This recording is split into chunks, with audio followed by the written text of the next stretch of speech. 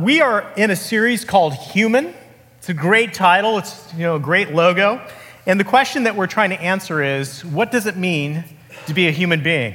Okay, really basic, simple question, right? It's one of those big questions, Where do we come from? What are we? When I was a freshman in college, I remember asking naively my sociology professor, Sociology 101, what is a human being? But what is a human being? And he said, that's called an ultimate question. And we don't address ultimate questions here in Sociology 101. And then we went on to study Karl Marx, who says that human beings are basically economic creatures, so Homo economicus. And we studied Emil Durkheim, who says that human beings are basically bundles of desires constrained by society, Homo eroticus. And then we studied B.F. Skinner, in which human beings are just simply their environment, right? Homo environmentus, or whatever the Latin would be, right? In other words, we went ahead and answered the question in so many words, because you cannot escape certain fundamental questions. Your very existence draws you into asking these questions. And so we've been looking at this question, and guess what? Lo and behold, you're in church. And guess what we're doing in order to answer that question? We're looking at the Bible. Surprise, surprise, right? Okay, we're Christians. If you came to church, you don't know what you do in church. Well, Christians come to churches, and we're looking at the Bible to answer that question. But if you're not a Christian, the Bible's still a very interesting place to go to. Because the Bible is arguably the most read book in history. It has answered that question, what are human beings, for the majority, I won't say majority, but for arguably billions of people now, right? It's been a source to answer this question. And so it's a good place to go. Now, when you open the Bible, you don't get very far until you come to a very important text in answering the question, what is a human? Genesis 1:27. So God created mankind in his own image. In the image of God, he created him, male and female, he created them.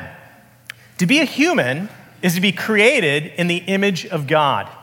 And here, the writer inserts pretty quickly, male and female, he created them. Eve hasn't been created yet, but the writer knows that in the ancient Near East, the status of women is questionable, and so the writer goes ahead and makes sure we understand that this means that both men and women are created in the image of God. Created in the image of God. And so, that's a great answer. Yay, but what does that mean? What does that mean that we're created in the image of God? And there's been so many people who have tried to pinpoint what that is throughout history. And the basic method has all been the same. Only human beings in the creation story in the first chapter of Genesis are said to be created in the image of God. And so the idea is, maybe we can pinpoint the image of God by looking at what is it about human beings that is unique, that is distinct, that is unlike all the other aspects of creation, all the other creatures. And so this is the method. And then you have people like Irenaeus, who says that, what it means to be in the image of God is to have reason, to have volition. Only human beings have this kind of robust volitional and rational power. Or you have people like Aquinas, who says to be in the image of God is to have this kind of robust relational capacity. Or people like Calvin, who say, it seems that there is certain kind of moral awarenesses that are part of the human condition. And we could go on. The whole history of theology really is about people trying to pinpoint what it means to be in the image of God. But there was a wonderful, wonderful kind of distillation of that project that was put forward by, lo and behold, yes, a Dutch Reformed theologian, my area of expertise, named Herman Bavinck. And he said this. He said, a person does not bear or have the image of God, but he or she is the image of God. This image extends to the whole person. While all creatures display vestiges of God, only a human being is the image of God. In soul and body, in all their faculties and powers, in all conditions and relations. And so what he's saying is that the image of God is not a part of us. It's not a certain kind of part of who we are. Our entire self is the image of God. And so right now, we're sitting in a room with other images of God. Why don't you turn to your neighbor right now and say, good morning, image of God.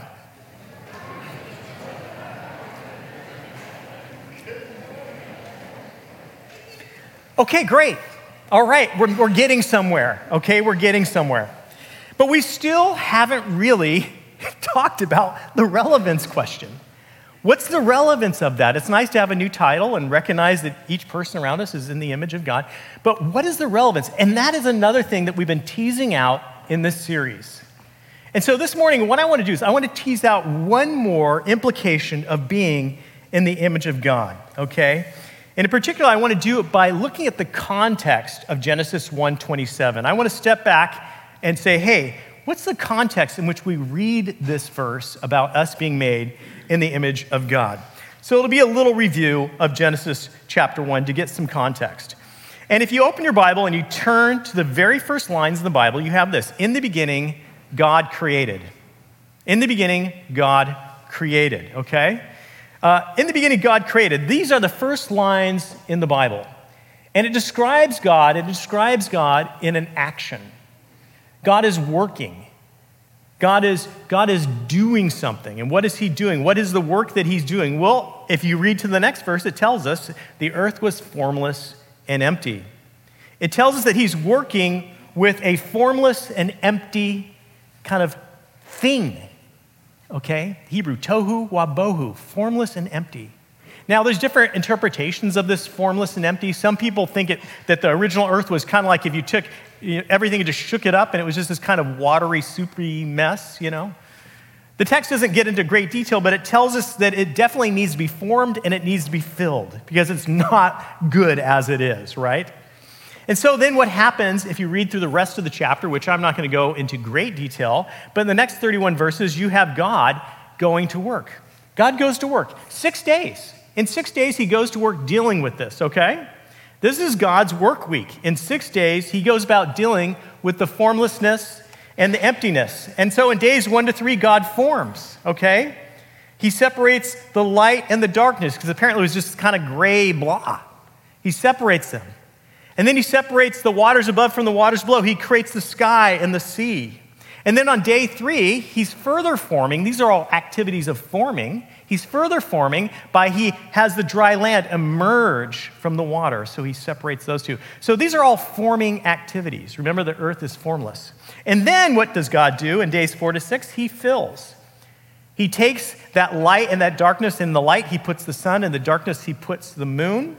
In the sky, he puts the birds of the heavens. In the sea, he puts the fish of the sea. And in the dry land, he creates all kinds of land creatures. He creates plants. He creates animals. And then as the climax of his creation, he creates human beings. And that's where Genesis 1:27 comes in. In the image of God, he created them. That's the climax. So we see God's work week. God is engaged in 6 days of labor. And this is clearly an anthropomorphism, okay? We can get into all kinds of scientific discussions about whether it actually happened in 6 days. You don't have to have a particular view on that to be a part of this church, okay? But clearly, this is an anthropomorphism. The Bible's filled with anthropomorphisms. For instance, the psalmist says that in Psalm 19:1 that the firmament proclaims his craftsmanship. In other words, God is like a fine craftsman. A master craftsman. You know, a master craftsman, we don't really have those anymore, but there used to be people that could make incredible things. You got to go to Europe now and go look at what they made, right? I mean, they could just take things and with such attention to detail and such a mind to exactness and such precision. And so the psalmist there is using the analogy of God is like a master craftsman. All of Scripture really is analogical language. And here, the writer of Genesis, okay, goes through in that first chapter, and he uses all kinds of verbs to talk about God's actions. God is separating, God is making, God is calling, God is setting, God is forming, God is planting. God is working. And these are terms that are intentionally used for humans, for us to grapple and grasp what God did. And the intention is for us to be able to relate God's work to our own work. And so if we were to take the whole kaleidoscope of human activity and continue the project of Genesis 1, we might say that God is like a project manager who needs to actually create a universe. And think about what it's like if you've got a big project. Imagine creating the universe. That's a large project. God is like a designer who designs a vast array of creatures, including the aardvark, you know, all those weird, funny creatures, right? God is like an engineer who engineers the periodic table, who engineers the human eye, who engineers the human hand. God is like an engineer. God has all these kind of qualities. God is a gardener. He plants a garden. He gets his hands dirty like a gardener. Okay? That would, by the way, he would have shocked people when they heard that God planted a garden. Like that would have been, we're going to get into that. That would have been like, what? What kind of God plants a garden? So when you look at these actions of what God is doing, clearly we are meant to relate to God's work and connect our work to God's work. And if we were to put God's work in modern categories, we might see, in fact, God is a lot like a chemist. I mean, he created the periodic table, and God is, if indeed this watery mess is just a mess, which a lot of interpreters say, God is like a first responder. You know, some of you parents go into your preschooler's room and it's like, this is tohu wabohu. Disorderly, just a mess. We got to get this worked out here, okay? Some of you moms, can I get an amen from the moms? You know, every diaper is a tohu wabohu, in my opinion, right? Every dirty diaper, right? So God is like a physicist, a project manager, architect, an artist, a builder. I work at the Center for Faith and Work, and we take all these different professional Christians from around LA, and we walk them through Genesis 1, and they end up listing all kinds of stuff. And the whole point is, can you see that your work is meant to reflect in many ways the work of God? Can you see that? And they can, and it's exciting, and that like the light bulb goes on, okay? And then we see that finally, when we get to chapter 2, and God rested on the seventh day from all the work which he had done. So God rests, okay? So what's our takeaway? Well, the first pass on this thing, one of the things that really stands out is that God is a worker. That's what we're supposed to get from Genesis chapter 1. God is a worker. And that, by the way, stands in large contrast to the gods in the ancient world. You know, the gods in the ancient world, they weren't known for being workers. They weren't planting gardens. The gods in the ancient world were known for celestial loafing. Okay? That's what they're good at. Oh, they might now and then have some kind of amorous excursion where they get up and get busy and then they lay back down. They might occasionally get up because, you know what, we need to boss the humans around and have a meeting and decide what they're going to do, but then they lay back down. God has a 6-day work week. This would have grabbed the imagination of the original audience. This God of the Bible is a worker. This God of the Bible is a veritable dynamo of work and activity with all those heavy verbs.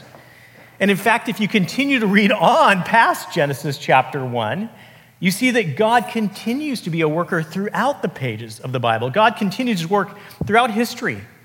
God works sustaining and providing and ultimately redeeming, which is God's incredible work throughout history. And so, when we return now, after that little tour, back to Genesis 1:27, lo and behold, we have some new context. And I'm going to add verse 28 just for more context. So God created mankind in his own image. In the image of God, he created him. Male and female, he created them. God blessed them and said to them, be fruitful and multiply, fill the earth, and subdue the earth. That word there, kabos, means to form it. To form it with a little bit of force, a little bit of energy. Form it, fill and form it. We've just seen God form and fill. And now we reflect God. And one thing happens when you look into a mirror, you see the inverse. And God says, I just formed and filled, and now I want you to fill and form. You are the reflection of me in your work. You are to reflect me in your work. So the immediate context of this language of being in the image of God is a God who is working. That's the immediate context. And so while the image of God can't be reduced to any one activity, our capacity, our facility, yes to Herman Bavinck, one thing that we can't miss is that part of being in the image of God is reflecting God through engaged, purposeful, and I would add, though it's sometimes hard, joyful work. That is one of the ways we reflect the God of the universe. Work, another thing this tells us, by the way, is that work is part of our humanity. It's not some distant thing that we need to somehow escape. It's actually wrapped up into what it means to be a human being. We're going to talk a little bit more about how human dignity is connected to our work. But what does it involve? Well, it involves forming and filling. It involves bringing purposeful order into different spheres of reality, and then filling that order with good things. And so if you're a medical professional, what it means is you step into the disorder of a body that is lacking health, and you bring order back to the body, and then you put the good gift of health into that body. You see that come about. If you're an engineer, you bring structural order, and you feel some kind of material thing with a certain kind of capacity to bring a good out. If you're an attorney, you step into conflict, and you fill that area of conflict with the good gift of justice, the order of justice. If you're an HR director like my wife, you bring order into the disordered human relationships in the workplace, and then you fill that workplace with a culture of kindness and courtesy. And yeah, if you're a parent, okay, every day you're gonna be in your home and you're gonna go, you know what, we need to bring some order into this home.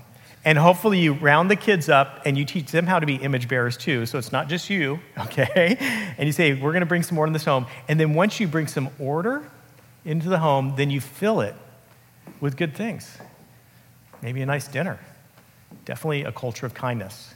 And in doing so, we reflect our good Creator. So this is, by all means, part of what it means to be in the image of God. We are made to work.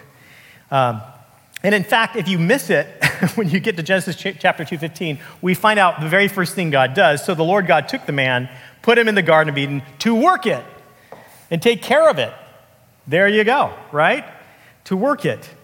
And by the way, I've often read this like, okay, so he's got to get his hands dirty too. God created the garden. Now I want you to continue doing that, right? And so we got to do this too. But one of the things that's surprising to me is that work was part of paradise. Work was part of paradise. Derek Kidner, the Old Testament scholar, says that among the full range of delights here, the text clearly says the God who is absolute goodness, joy, and bliss works, and as he works, he creates image bearers and places them in an idyllic place called Eden so they can enjoy the delight of working. Some of you are saying, whoa, wait a second here. You don't know my work. You don't know my Monday mornings. Amen, honey? My wife, every Monday morning, like, it's Monday. Well, don't worry. We haven't told the whole story here. We're only in Genesis chapter 2. Genesis 3 is coming, and that's going to be the fall. That's going to be the story of how everything begins to unravel in ways, okay? And when we get there, what we see is that these deeply woven interrelationships that are the sinews of the world become fractured and begin to fray as a result of humanity turning away from the very source and author of life, God himself. And then when that happens, what we see is that work is shifted. Work now takes place outside the garden. Adam and Eve, these image bearers, now find themselves tilling the ground with pain, giving birth with pain. Both of those words, by the way, in their own distinct kind of like activities. The woman says, you're going to give birth with pain, labor. The man is going to toil with labor. It's just labor. Labor's introduced to work outside the garden, okay? So that is definitely part of it. And so and by the way, I mean, I think one of the main ways in which work is hard is because all relationships are ruptured outside the garden. You know, in our world, I mean, one of the hardest things is just getting along with the people you work with, right? You can have a great job, a job you love, and then you're like, but I have to work with so-and-so. I just talked to somebody, they're quitting the job they love because they have a new manager that they just cannot work with. And that's a big part of it too, right?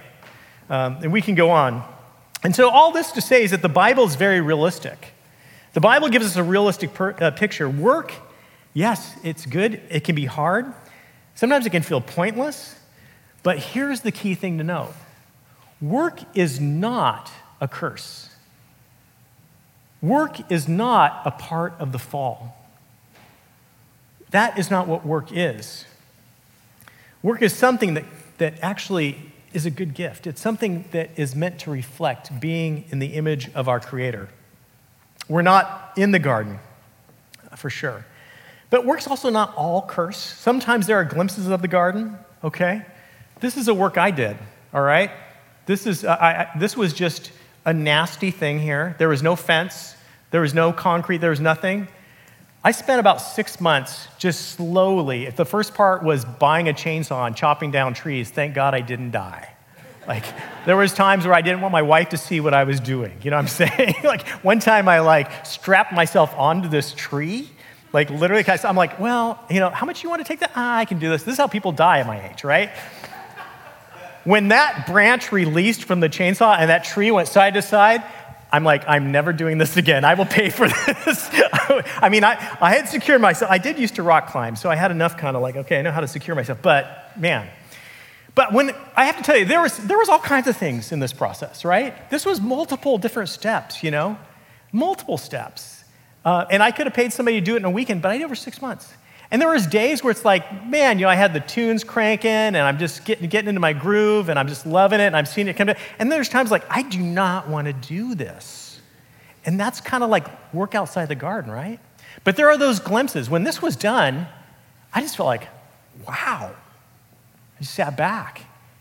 And those moments where you kind of have that feeling, those give you glimpses. And all of you, I would like for you to think about, what are those glimpses that God gives you? Those are meant to be signposts that your work one day will be something released from the curse and free. When whatever it is that you're applying yourself to, you see that success. When you see a child you've poured yourself into and you see them, suddenly they're getting it. A student, if you're a teacher, suddenly they're getting it. Or someone you're working with, whatever it is in your field, what are those signposts? Those are reminders that God will redeem our work one day. And there's a whole sermon on that, which I'm not going to get into right now. But we get these glimpses, okay, outside of the garden that God is going to one day redeem all work. But one of the things that's true is that work is part of who we are. It's built into how God created us. It's a mark of our being in the image of God. And in fact, that's why work is so wrapped up with our dignity, okay? The person who disregards work, who just sees it all as a curse, all right, that person has a name in the Bible. And that name is sluggard, okay? The book of Proverbs, which, by the way, is the most politically incorrect book in the Bible because it has no problem calling people names, okay? Like, you're a fool, you're a sluggard, It's kind of refreshing, frankly. But anyway, it has this to say about the sluggard. Go to the ant, O sluggard.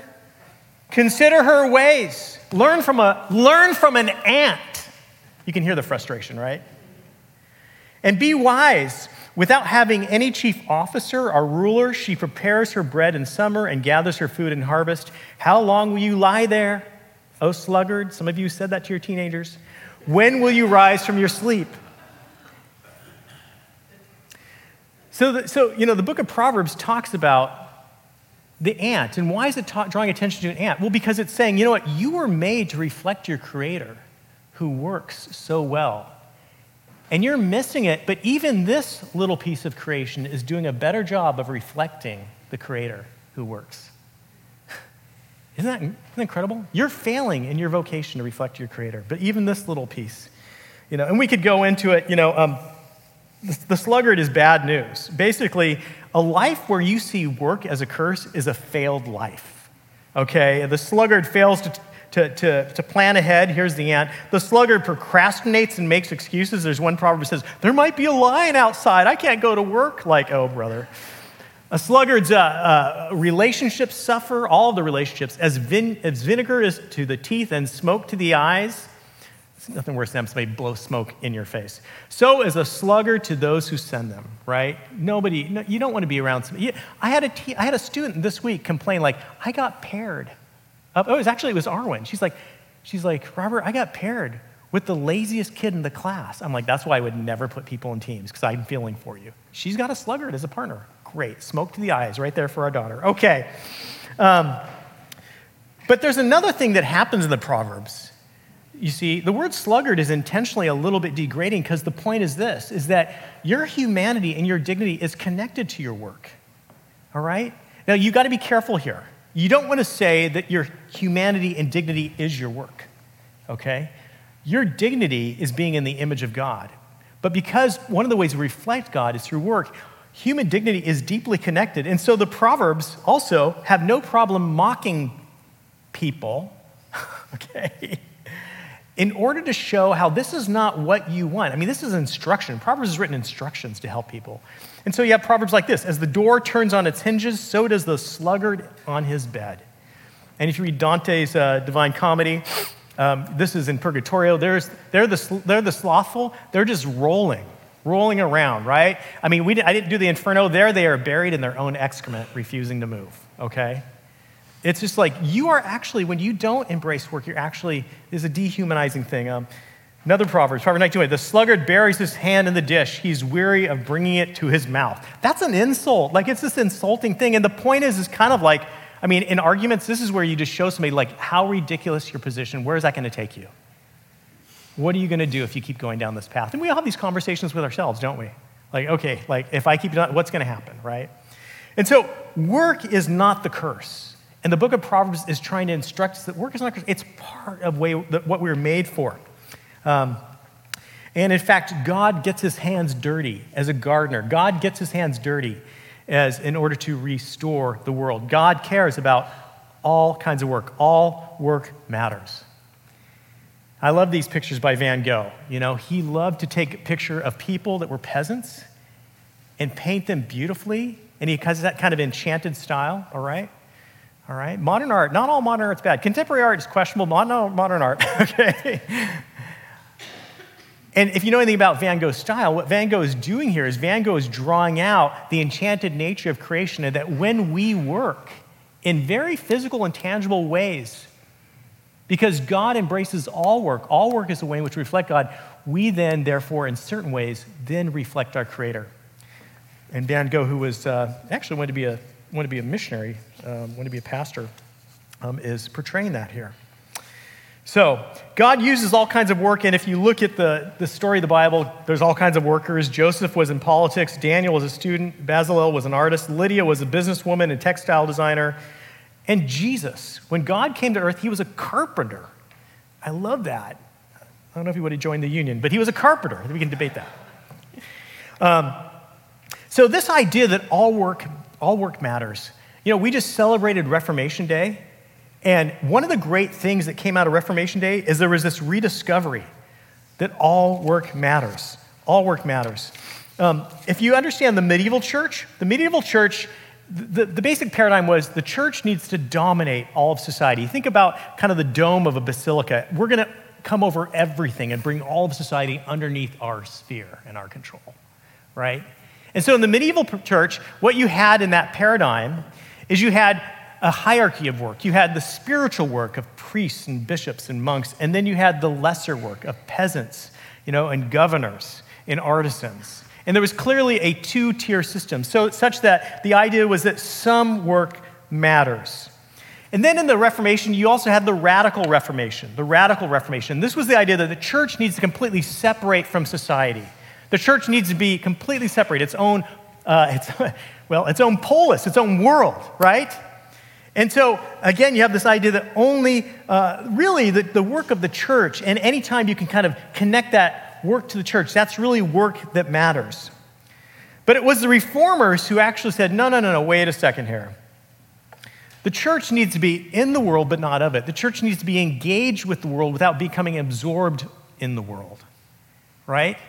And so as a result of that, all work matters. Luther, in his Christian address to the Christian nobility, says this. He says, there has been a fiction by which the Pope, bishops, priests, and monks are called the spiritual estate. Princes, lords, artisans, and peasants are the temporal estate, that hierarchy I just mentioned. But all Christians are truly of the spiritual estate, and there's no difference among them. All are consecrated as priests. As St. Peter says, you are a royal priesthood, a holy nation.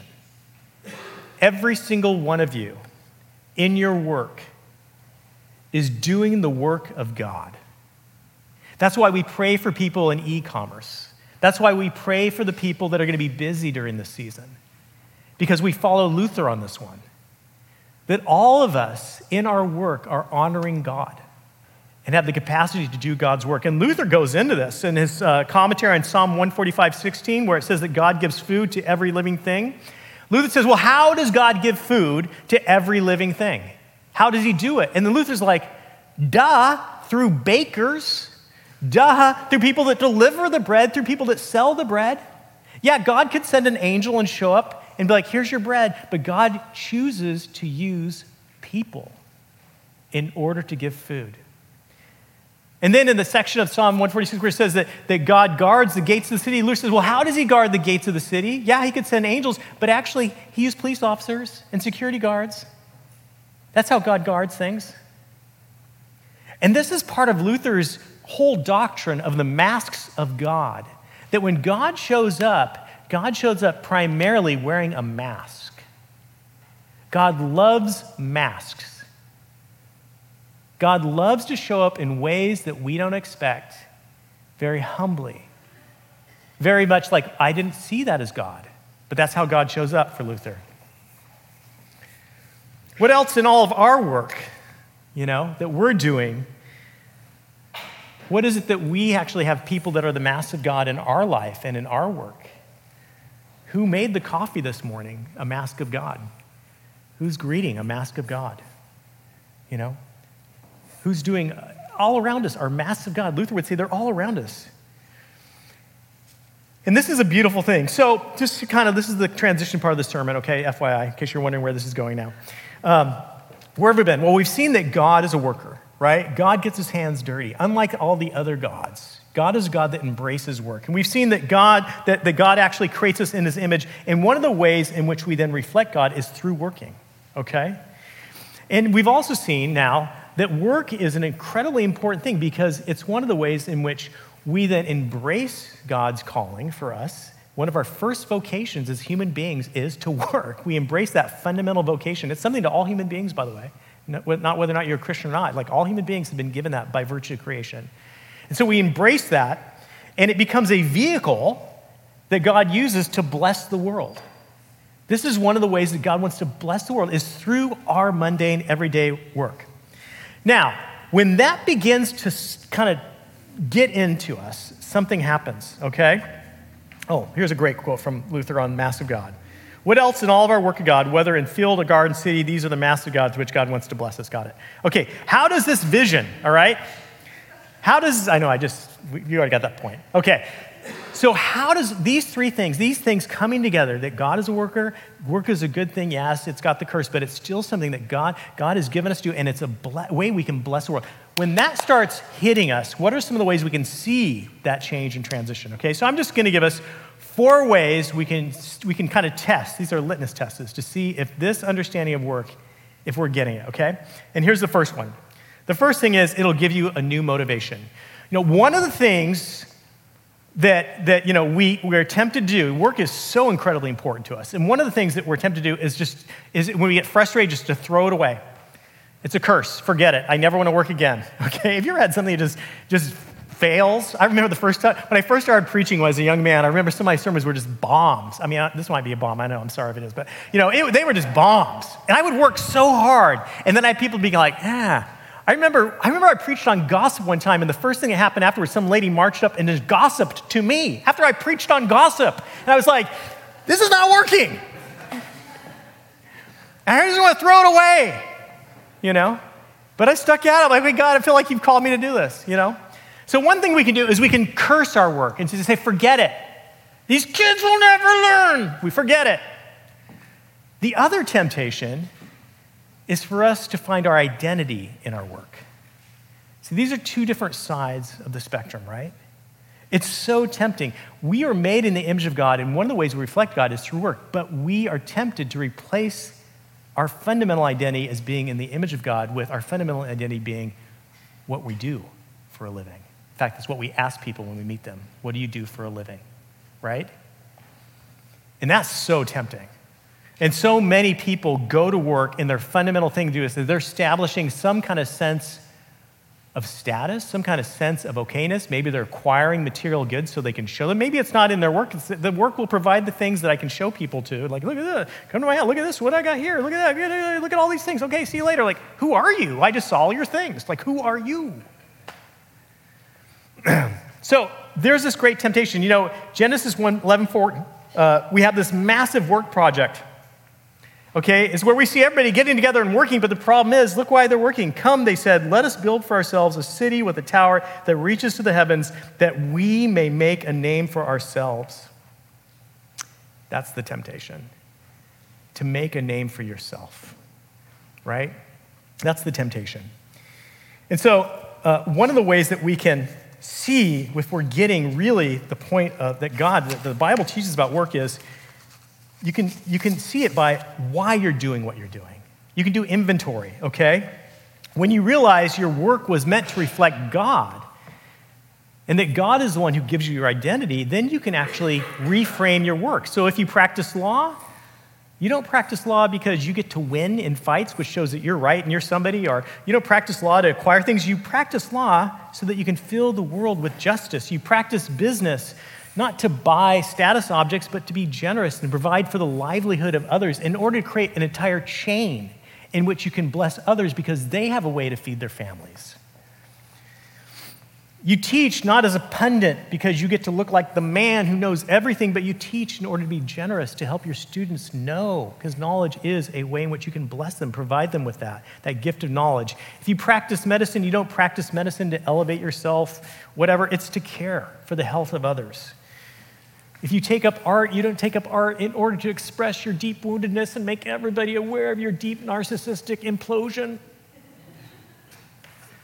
It's to excite the imagination, to open up the imagination. And we could go on, but this will give us a new motivation for our work. The second thing is, it will give us a new understanding of the status of our work. Some of you are listening to this, and there's a lot, you're a preacher, you're thinking, who are all my audience? Well, some of you have a job you do not like. You're like, I have to do this job right now. I need to provide. Some of you, and maybe there's a lot of people, maybe different generations, younger generations, maybe you've completed all the certification, and now what are you doing? I'm driving an Uber. I'm working as a barista when I should be doing X, Y, or Z. And you feel a little gypped.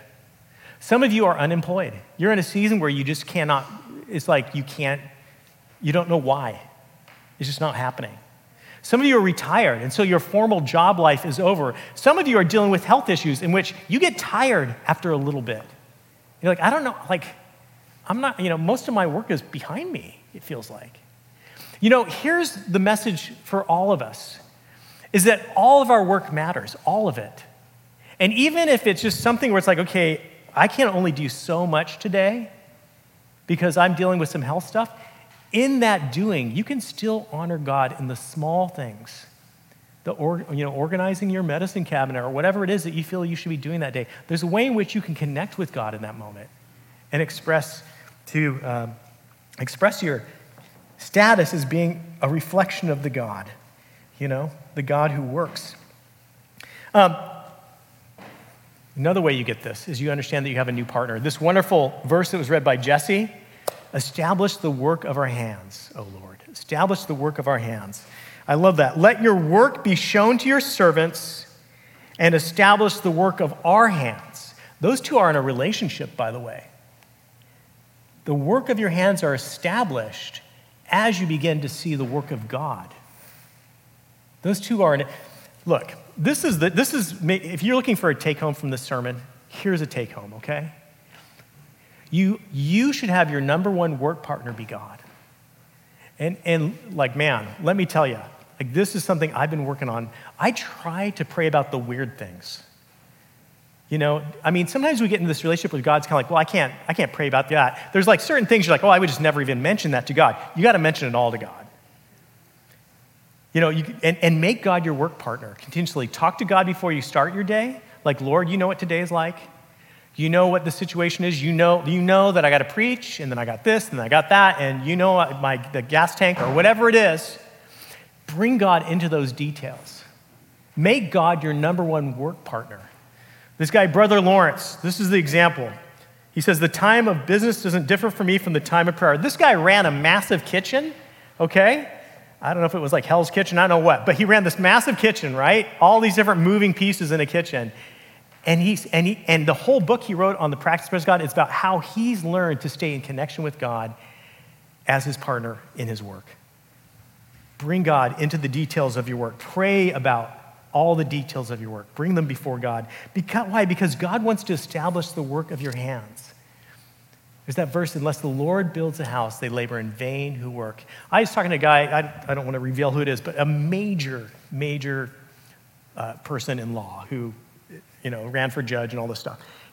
And just recently kind of had this kind of like the balls dropped where suddenly all this legal work that he had done throughout his life for 20-something years, it's all getting threatened to be completely undone. And he was asking hard questions. Like, is all this in vain? And you know what? Our work, very few of us are going to like produce a Sistine Chapel that people are going to be looking at in years. But our work can be carried into eternity when we make the Lord our working partner. And then finally, this of course will give us a new appreciation for all of the people around us, all the masks of God that we encounter every day, all the time. This has been one of the most amazing things for me, is that God has created my heart. As I've been reflecting on this, you see people that are serving you. Anytime you see somebody serving you, that is a mask of God. Anytime somebody's providing for you, that is a mask of God. They might be an atheist who hates God, but God is still using them for his bidding to bring blessing and flourishing in the world and to look at them. And I mean, one of the things that I love stopping people in their work where, you're just one of many people and stop and say, you know what? Thank you so much. You don't need to say, you're a mask of God. They'll be like, you're weird. Okay, don't freak them out. But just thank you so much.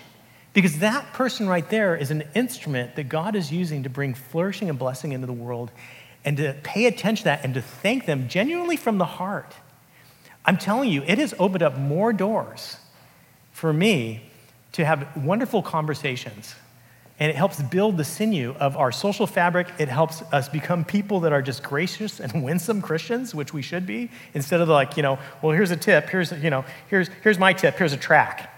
Come on, that's not treating a mask of God like the mask of God. The mask of God is thank you so much for the way you've served this table, right? Thank you so much. So it just makes you a gracious person as it does. So let's bring the horses into the stable. This whole thing of the mask of God really points to something else that Luther wants to get at, which is that when God did his greatest work, he himself put on a mask. When God did his greatest work, he himself came in disguise. It says in Philippians that he humbled himself and he took on the form of a servant, the lowest of all servants. God himself came to clean up our mess, humanity's mess. He took on our sin and our ugliness and all of the world's muck and mire. And he's done that for us. And we celebrate that each week with this feast here, which represents his sacrifice of his body and his blood. And so we're going to separate the ultimate work of God right now, God's work for us on the cross.